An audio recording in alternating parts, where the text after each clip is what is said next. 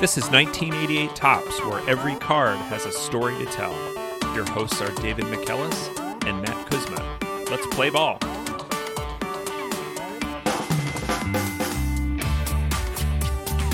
Welcome back to 1988 Topps. David, what's our card for this week? Our card this week is Bo Diaz. Bo Diaz, card number 265, catcher for the Cincinnati Reds. Okay, Bo Diaz. This is a player that's come up several times on the show. Is that why we're talking about him today? Yes, Matt, we have talked about him a few times before, previously on the Ozzie Virgil, Ron Hassey, and Mike Diaz episode. Bo is a hero in Venezuela, an all-star catcher who died tragically way too young, and he has a Saber bio by Andrea Long. But he was a very good catcher for a few teams, for Cleveland, the Phillies, and Cincinnati, and pictured here on the Reds. Great. We'll go to the front of 265, where we have Bo Diaz dressed like an RBI baseball catcher in a gray and red lumpy stance. He's in the batter's box. He's giving it a look. I like the stirrups in full view here, the red stirrups and the red undershirt, long sleeves peeking out under his away Reds grays. Bo Diaz is catcher-sized. He looks like a catcher. He could be anywhere from 5'1" to 6 feet tall. Yeah. No idea. He looks just squat. A compact man. And even his face looked kind of compact. But then if you see him in younger pictures, he had a full beard and he looks like a totally different person. But clean shaven, if you go to his baseball reference page, he has just a very small face. On this picture, when you see that small face, you also kind of think that he would have a very small frame. But he's actually 5'11", 205, so a pretty large man. Yeah, his facial features are very small and compact on his face. And it does make you think that he's either an enormous man or a small man with a giant dugout behind him. Also, David, who's in the dugout? It looks like maybe there's a groundskeeper and also C-3PO.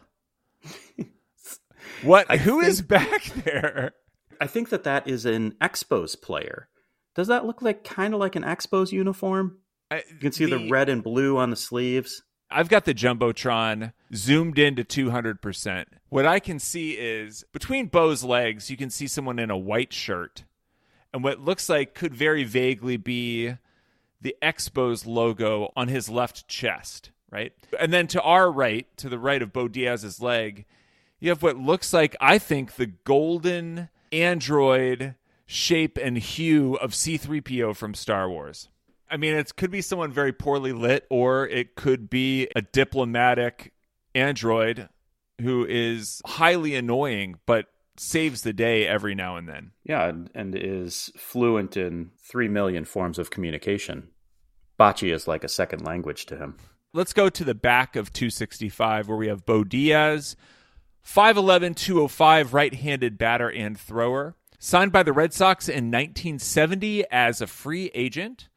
Born March 23rd, 1953 in Cuba, Venezuela, with a home in Caracas, Venezuela. Bo's given name is Bodilio Jose Diaz, and he is, I believe, the first Venezuelan player that we've talked about. Venezuela has a rich baseball history, and baseball was introduced to the country in the late 1910s, early 1920s by American workers working in the booming oil industry in Venezuela. The first big leaguer from Venezuela was Alejandro Carrascal, a pitcher in the 1930s and 40s for the Senators and later for the White Sox, and also the uncle of Chico Carrascal, who was a shortstop in the 1950s, an all-star shortstop for the White Sox, the beginning of a long, at least 3-player long Venezuelan shortstop tradition in White Sox history, including the first and only Venezuelan-born Hall of Famer, Luis Aparicio, and also Ozzie Guillen.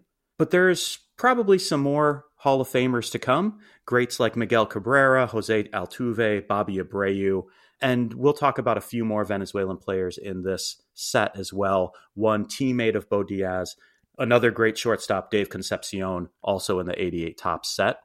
Cuba, Venezuela is a city of 120,000 in the Miranda state in Venezuela, about 50 miles from the Caribbean. Famous Cuba residents include Maria Teresa Castillo, an activist and journalist who started the Caracas Athenaeum, a cultural institution that hosts the International Theater Festival of Caracas, along with many other festivals and art fairs and cultural events in Caracas. Castillo also founded the Venezuelan chapter of Amnesty International in 1978. Also, pianist and composer Evencio Castellanos, who performed at Notre Dame Cathedral and whose compositions have been recorded and performed throughout the world, a Venezuelan classical music composer, is from Cuba. And Pancho Prin, a composer and singer, and we'll play a little bit of a Pancho Prin song.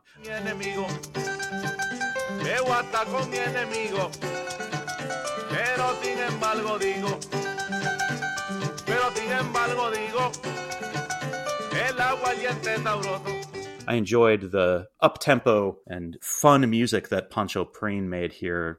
This song is El Aguardiente, which is the name of a typical bootleg liquor that you'd find in Colombia and Venezuela.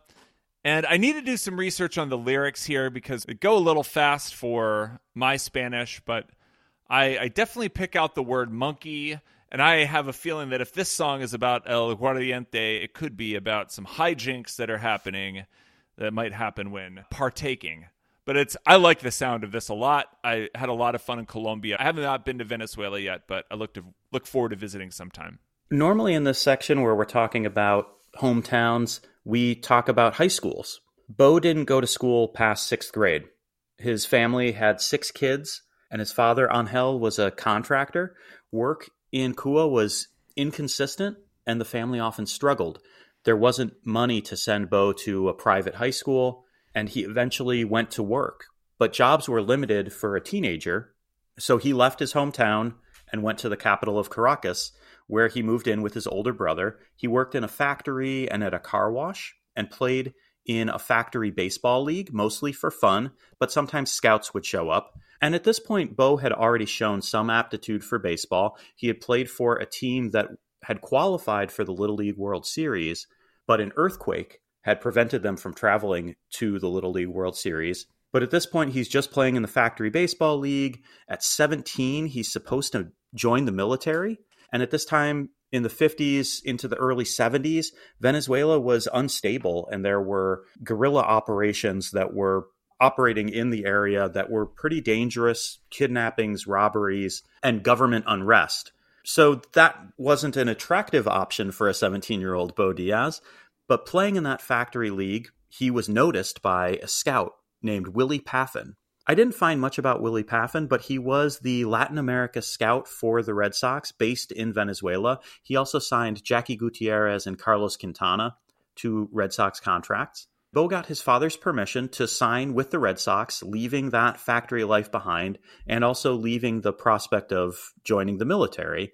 And so in 1971, he's 18 years old, speaks almost no English, and heads to America to go to the Red Sox minor league system.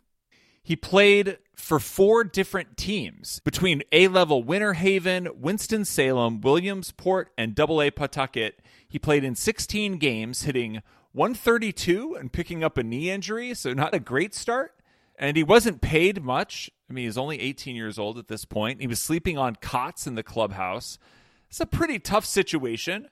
It's not a war zone, but it ain't great. And the injury didn't heal over that first winter that he was away. So Bo showed up to spring training and needed surgery and went on the DL for the first of many trips. So that second season, he again only played in 14 games in 1972, back at A level. He played winter ball in Venezuela for Caracas, but even in his home country, he was relegated to a backup spot. His team did win the league title that year. So in 1973, he's assigned to Elmira, and he was able to move on up from the clubhouse to the YMCA. But again, only plays in 25 games, hitting .246. He spends the next 2 seasons at A-ball and didn't do anything particularly notable. Played in 97 and then 59 games, hitting .242 and then .263. And so at this point, he's had 5 seasons in A-ball aside from 1 game at AA. He's missed a lot of time, had multiple knee injuries, and only 21 years old. By 1976, he gets promoted to AAA and played fine in 62 games, .248 with 4 home runs. 1977, he had his most complete and best season in the minors, playing in 105 games, hitting .263 with 7 homers, driving in 54, 14 doubles. A solid season, and he earns a call-up to the Red Sox in September. But there really wasn't a chance that he was going to break through. The Red Sox had Carlton Fisk, and Bo hadn't shown that kind of quality. He did get into 2 games, had 1 at bat, and struck out against El Presidente, Dennis Martinez. It's at least a sniff at the majors. And in March of 1978, the Red Sox traded Diaz with Ted Cox, Mike Paxton, and Rick Wise to Cleveland for Dennis Eckersley and Fred Kendall. Rick Wise was a veteran. He lasted 2 seasons in Cleveland, leading the American League in losses in 1978 with 19. Cox, Paxton, and Kendall didn't do much. Kendall did father Jason Kendall, so that accomplishment. But he only Good job. Yes. But he only spent 1 season in Boston. Eck won 20 games that first year in Boston and played 6+ years, making an all-star game before getting traded to the Cubs. While Cleveland was happy to have Bo because of his good arm, he still wasn't a regular starter. He played 135 games over 3 seasons. First, he served as a backup, and then he lost the backup role to Ron Hasse in 1979 and gets sent to AAA. That offseason, he set the Venezuelan League home run record with 20 in just 247 at-bats. So he is showing some quality in a very good league. A lot of times the Venezuelan League had a significant number of major league players, and Bo's home run record stood until 2013. In 1980, he plays just 76 games, now as Ron Hasse's backup. Hasse hit .318 that year. Bo was 27, and this was the most that he had ever played in Major League Baseball. In the strike year of 1981, Ron Hasse was injured, and Bo finally got his shot. He was hitting .356 on June 12th when the strike finally started, and when play resumed, Bo was named to the All-Star team. That made him the hometown hero at the All-Star game, since it was played in Cleveland. A great ovation for all of the Cleveland coaches and former players, and Bo got a great ovation. The fans were ready for baseball to be back. They were sick of the strike. But Bo, unfortunately, in the game, failed at bringing the heroics. He had only 1 plate appearance, and he struck out against the recently departed Vida Blue. The strike also gave Ron Hasse time to heal.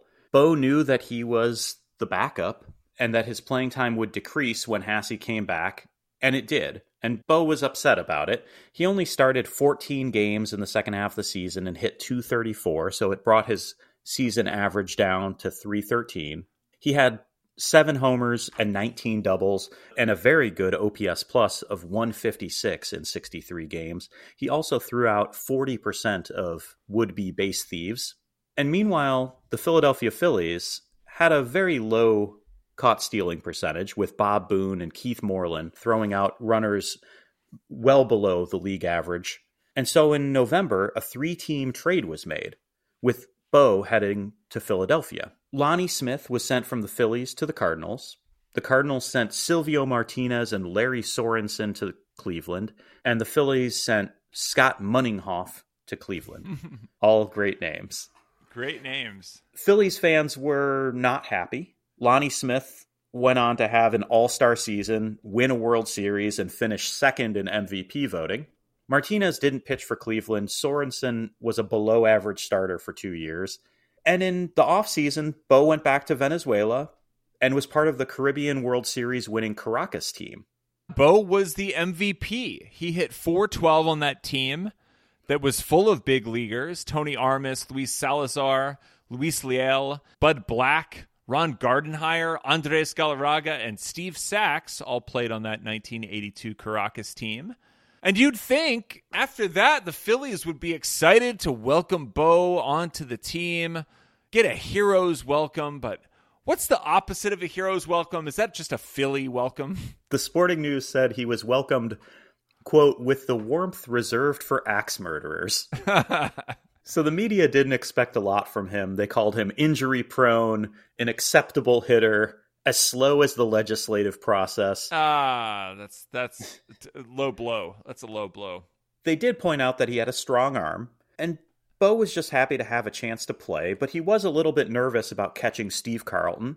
Carlton had a personal catcher, Tim McCarver, and McCarver retired in 1980, and he was very picky about his catchers. So Diaz was concerned that they wouldn't get along, but the pair would end up being pretty successful. Diaz caught 79 of Carlton's starts, the third most of any catcher behind McCarver and Bob Boone. 9 of those 79 starts were shutouts, 11% of those starts, which was a higher percentage than McCarver or Boone had. Along with getting along with Lefty, Bo got the fans on his side in 1982, and in the first half of the season, he hit .295 with 14 home runs and probably should have been an all-star. John Stearns, who just passed away in 2022, was one of the backup catchers. He was hitting .300 and was the only Met, and so Stearns ensured that every team had an all-star. The Phillies already had their all-stars in Pete Rose, Mike Schmidt, Manny Trio, and Steve Carlton, so Bo is left out. I learned in reading about this that rule that every team has to have an all-star has been in place since 1935. Well, it kept Bo Diaz from a third all-star appearance. He only ended up with 2 in his career. I think he probably should have made the team. Bo had a very good season. He was a team player, and he was described as disconsolate after a loss to St. Louis in April, in which he went 4 for 4 with 2 homers, 2 doubles, and 4 RBIs, but the Phillies lost. The fans warmed up to him for those kind of performances. In May, he had another 2-home-run game and got a curtain call from the Phillies fans. So they turned it around just in 2 months. The Phillies won 89 games on the season, finishing in second place, 3 games behind Lonnie Smith and the Cardinals. And Bo finished with career highs in games played, runs, hits, doubles, homers, with 18 home runs, RBIs with 85, and he hit for a .288 average, a .115 OPS plus. He also had a career high with 3 stolen bases. Ooh, that's a speed surge.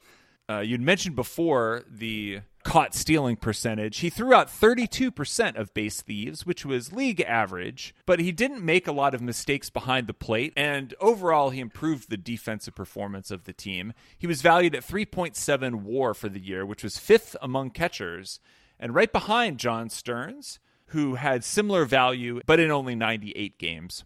That was 1982, and 1983, that was a big year for the Phillies. Although Bo's offense took a step back, he was very solid on defense. He hit only .236 with an on-base percentage under 300 and an OPS plus of 84. But he hit 15 home runs, so that power could help. And one of those home runs was huge. On April 13th against the Mets, the Phillies went into the 9th inning down 9-5, and the Mets got 2 outs and walked the bases loaded.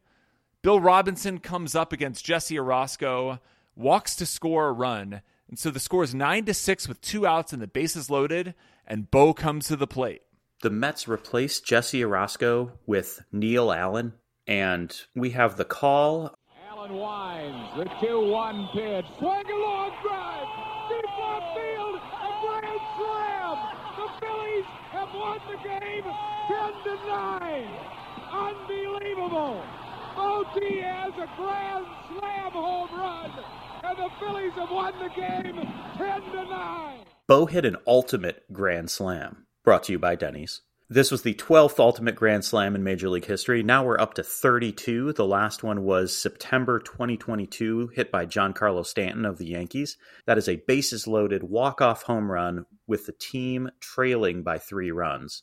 This one was extra special because there were also 2 outs in the 9th inning. So just a huge home run. That's ultimate. Yes, that means they added an extra egg. This Phillies team was known as the Wheeze Kids because of their aged core of Pete Rose, Joe Morgan, Tony Perez, and Steve Carlton. They battled the Pirates and Expos for the NL East title, ultimately taking over first place for good on September 18th. They clinched on September 28th in a 13-6 win over the Cubs. In that game, Bo went 5 for 5 with 2 home runs, scoring 4 and driving in 3. So just a huge game personally for Bo and a huge moment for him. And he called it his greatest game because of the meaning to the team clinching the NL East. Yeah, you love that from him, that it's not just about his personal performance. That he's just a big team player. When it came to the NLCS, Bo hit only .154. He went 2 for 13. And those 2 hits came in the final game where the Phillies made it to the World Series. And in the World Series, Bo had pretty good performance against the Orioles. He went 5 for 15 with a double, a walk, and a run scored. But unfortunately, the Wheeze kids just couldn't overcome that Orioles magic. After the Phillies won Game 1, the Orioles won 4 straight. So in the offseason after 1983, Bo played only 4 games for Caracas due to back pain. And in 1984, he started strong after that rest. He hit .295 in April before a collision tore a ligament in his knee. That put him on the DL. He had surgery, returned in June, then sat out a bit, played 11 games in July and August, and then had a second surgery and was out for the year. So that was a lost year for him. The injuries were frustrating and also allowed Ozzie Virgil to step in and have a solid season. The Phillies started shopping Bo around, which disappointed him. He felt like they treated him as if he was expendable. But publicly, he was open to whatever option would allow him to play. In 1985, he returned healthy, but Ozzie Virgil remained the starter. And then Bo got hit by a pitch, which broke a bone in his wrist. While on the DL, he also ended up in the hospital with kidney stones. So just when it rains, it pours for Bo. He came back in June and played only 26 games through August 2nd. It didn't help that Ozzie Virgil had an all-star first half. Bo was 32 and said, "I really want to get out of here just so I can play. I know my time for retirement is coming, but I think I can help somebody for 2 or 3 years." And his old teammate, Pete Rose, was now managing in Cincinnati. The Reds GM said, "When you have a chance to get Bo Diaz, you must jump at it." This is just one of those immutable truths of the universe, David. When you have a chance to get Bo Diaz, you must jump at it. You have to. I think that's in the Constitution. Reds teammates were excited. Fellow Venezuelan Dave Concepcion said, "We are back in business." Everyone's so excited about Bo Diaz. I mean, who wouldn't be excited? He's a good catcher who's a team player.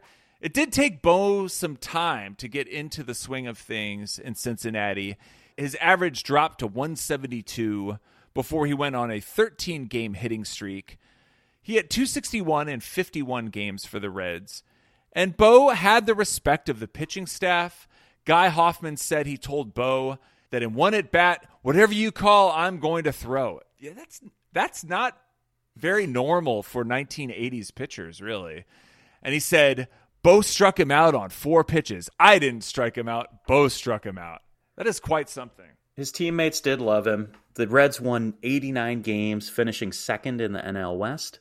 And then they finished second again in 1986, but they never really came close to the Astros, finishing 10 games back. Bo was a starting catcher and appeared in 134 games in 1986. He hit .272 with 10 home runs and 56 RBIs. He had the 5th best wins above replacement in the National League among catchers. He was 4th in total base runners caught. Again, his caught stealing percentage was above average. But on June 27th of that year, he helped the Giants' Robbie Thompson set a single-game record, a dubious single-game record. Thompson was caught stealing 4 times. Bo threw him out 3 times, and the 4th was a John Franco pickoff. Scott Gereltz stole a base in this game, which is also kind of humorous. That Bo caught Robbie Thompson 3 times, but didn't catch Scott Gereltz. The Giants ended up winning in extra innings despite Bo's arm-based heroics. In the offseason of 1986, Bo led Leones to a Venezuelan League title and set him up for 1987, which was another second-place finish for Cincinnati, 84 and 78. Bo had a good first half of the season, hit .292 with 7 home runs, playing 82 games in the first half. He was named to the All-Star team. Eric Davis was a starter, and John Franco was also named to the team. This is an All-Star team roster that also had Gary Carter and Ozzie Virgil, who had 15 home runs at that point. So this is a stacked All-Star team behind the plate. Bo went 0 for 1 in his plate appearance. He did win the July National League Player of the Month award, hitting .351 with 5 home runs that month. He was really hot and only took a few days off that month, which maybe was a disservice to him. He was 34 and time was catching up with him. And Pete Rose admitted that season that he overused Bo. He was hitting over 300 into early August, and then he slumped from August 5th on. He hit 171. And the Reds were 15-25 in games that he played over that stretch. He really needed a rest, and in the offseason, he didn't play as he usually would in the Venezuelan League. He took some time for himself and took some time off. In 1988, shoulder tendonitis and a recurring knee injury limited him. His average dropped from 270 to 219, and he only appeared in 92 games. He had knee surgery at the end of the season in 1988, and he expected to return, and he felt good at the beginning of 1989, but then had some unexpected visa issues that delayed him. And then his son had to have surgery on a benign tumor that was on his head. So Bo didn't start the season until a couple weeks after it had started. He finally made the lineup in the 14th game of the season. He again had knee issues that limited his effectiveness. He was hitting only .205, played only half the team's games through July 9th, and he didn't realize it, but July 9th would be his final game. He had surgery on his knee again and was out for the rest of the year. At this point, he's 37, out of contract, and he wants to play again, but he didn't have any offers. He hadn't officially retired, and in 1990, the Reds would make their amazing run to the playoffs and into the World Series. Bo was in Venezuela gearing up for the Winter League, and he would have preferred to be with the team. He said, "I played hard and gave it my best in Cincinnati, and I grew to love the people of the city because they treated me well. I'm rooting for them all the way in the playoffs and the World Series." And so from Venezuela, he watched them sweep the A's, and he was preparing to play again. But unfortunately, he wouldn't get another chance. So closing the book on Bo Diaz, 13 seasons in the major leagues, 993 games played, 255 average, which was an OPS plus of 87, and 87 home runs. 5 of his games had multiple home runs. And he also had 2 All-Star appearances. And in the love to face lefties, he loved to face Shane Rawley. He went 10 for 20 against him, 11 for 22 against Zane Smith, and against Fernando Valenzuela, 41 plate appearances, a 382 average, and a 921 OPS. But why didn't he get another chance in the majors? On November 23rd, 1990, Bo was at his home in Caracas, and it was a windy day, and his satellite dish was knocked offline. He went to the roof to fix it, and the dish collapsed on top of Bo, crushing his head and neck and killing him instantly. Bo Diaz was dead at 37. He was buried in his Caracas Leones jersey. Thousands came to his funeral, including the president of Venezuela. He was survived by his wife Maria and 2 sons, Bo Daniel and Joshua, who were 9 and 6 years old. What a tragic story. And it makes this an abrupt end. So now looking back at Bo Diaz, we've looked at his career, but don't have a retirement to talk about. Now what do we think? Bo Diaz probably could have had a career in coaching. He was that well respected by teammates, by younger players, and by the people of Venezuela. He was loved there. And he was loved by his teammates. They praised his kindness and his toughness. Eric Davis, no stranger to injury, said, "When Bo wasn't playing, you knew he had to be hurt because he was so tough." His peak was from 1981 to 1987. In that stretch, he was 10th in wins above replacement among catchers. So he was also a very good player, particularly when he had a chance and when he was able to stay healthy. In those seasons, he was one of the top 5 catchers in the league when he was able to play a significant number of games. There was a story about a game in Cincinnati that had a really low attendance, and Bo was a quiet guy, and somebody suggested that he was the only player who would enjoy it if there were no fans in the stand. And Ron Oster said, "Bo wants to be appreciated. He might not come out and say it, but it is what he feels." And in death, Bo got that appreciation, both from his teammates, who all came out. There's kind words from Barry Larkin and Eric Davis and other greats who he played with, but later from the people of Venezuela. In 2006, he's inducted into the Venezuelan Baseball Hall of Fame. And in 2013, a sports complex called the Domo Baudilio Diaz opened. Also in his hometown, there's a baseball field with a statue of Bo. And when we think of statues of great players, they're often pitching or batting, but Bo is dressed in his catcher's gear and sitting behind the plate, ready to catch a pitch. It really is a tragic story of a guy who was so young, had just finished his career, but wasn't quite ready to give it up. And can't help but wonder if he might have helped some young players along the way and helped some young catchers if he had been given a few more years to live. It is very sad, and I agree with you that his story sounds like a lot of other players who end up being managers and end up being in baseball for 40 years after they play because everyone else around them is made better when they're there. It really speaks to his legacy on the field, and just so sad that we didn't get to learn more, but a great story, and thank you very much for that. And so we will raise a glass of aguardiente to Bo Diaz. If you want to join us to say cheers, you can find us on Twitter. We're at Tops1988. Thanks a lot, and we'll see you next week.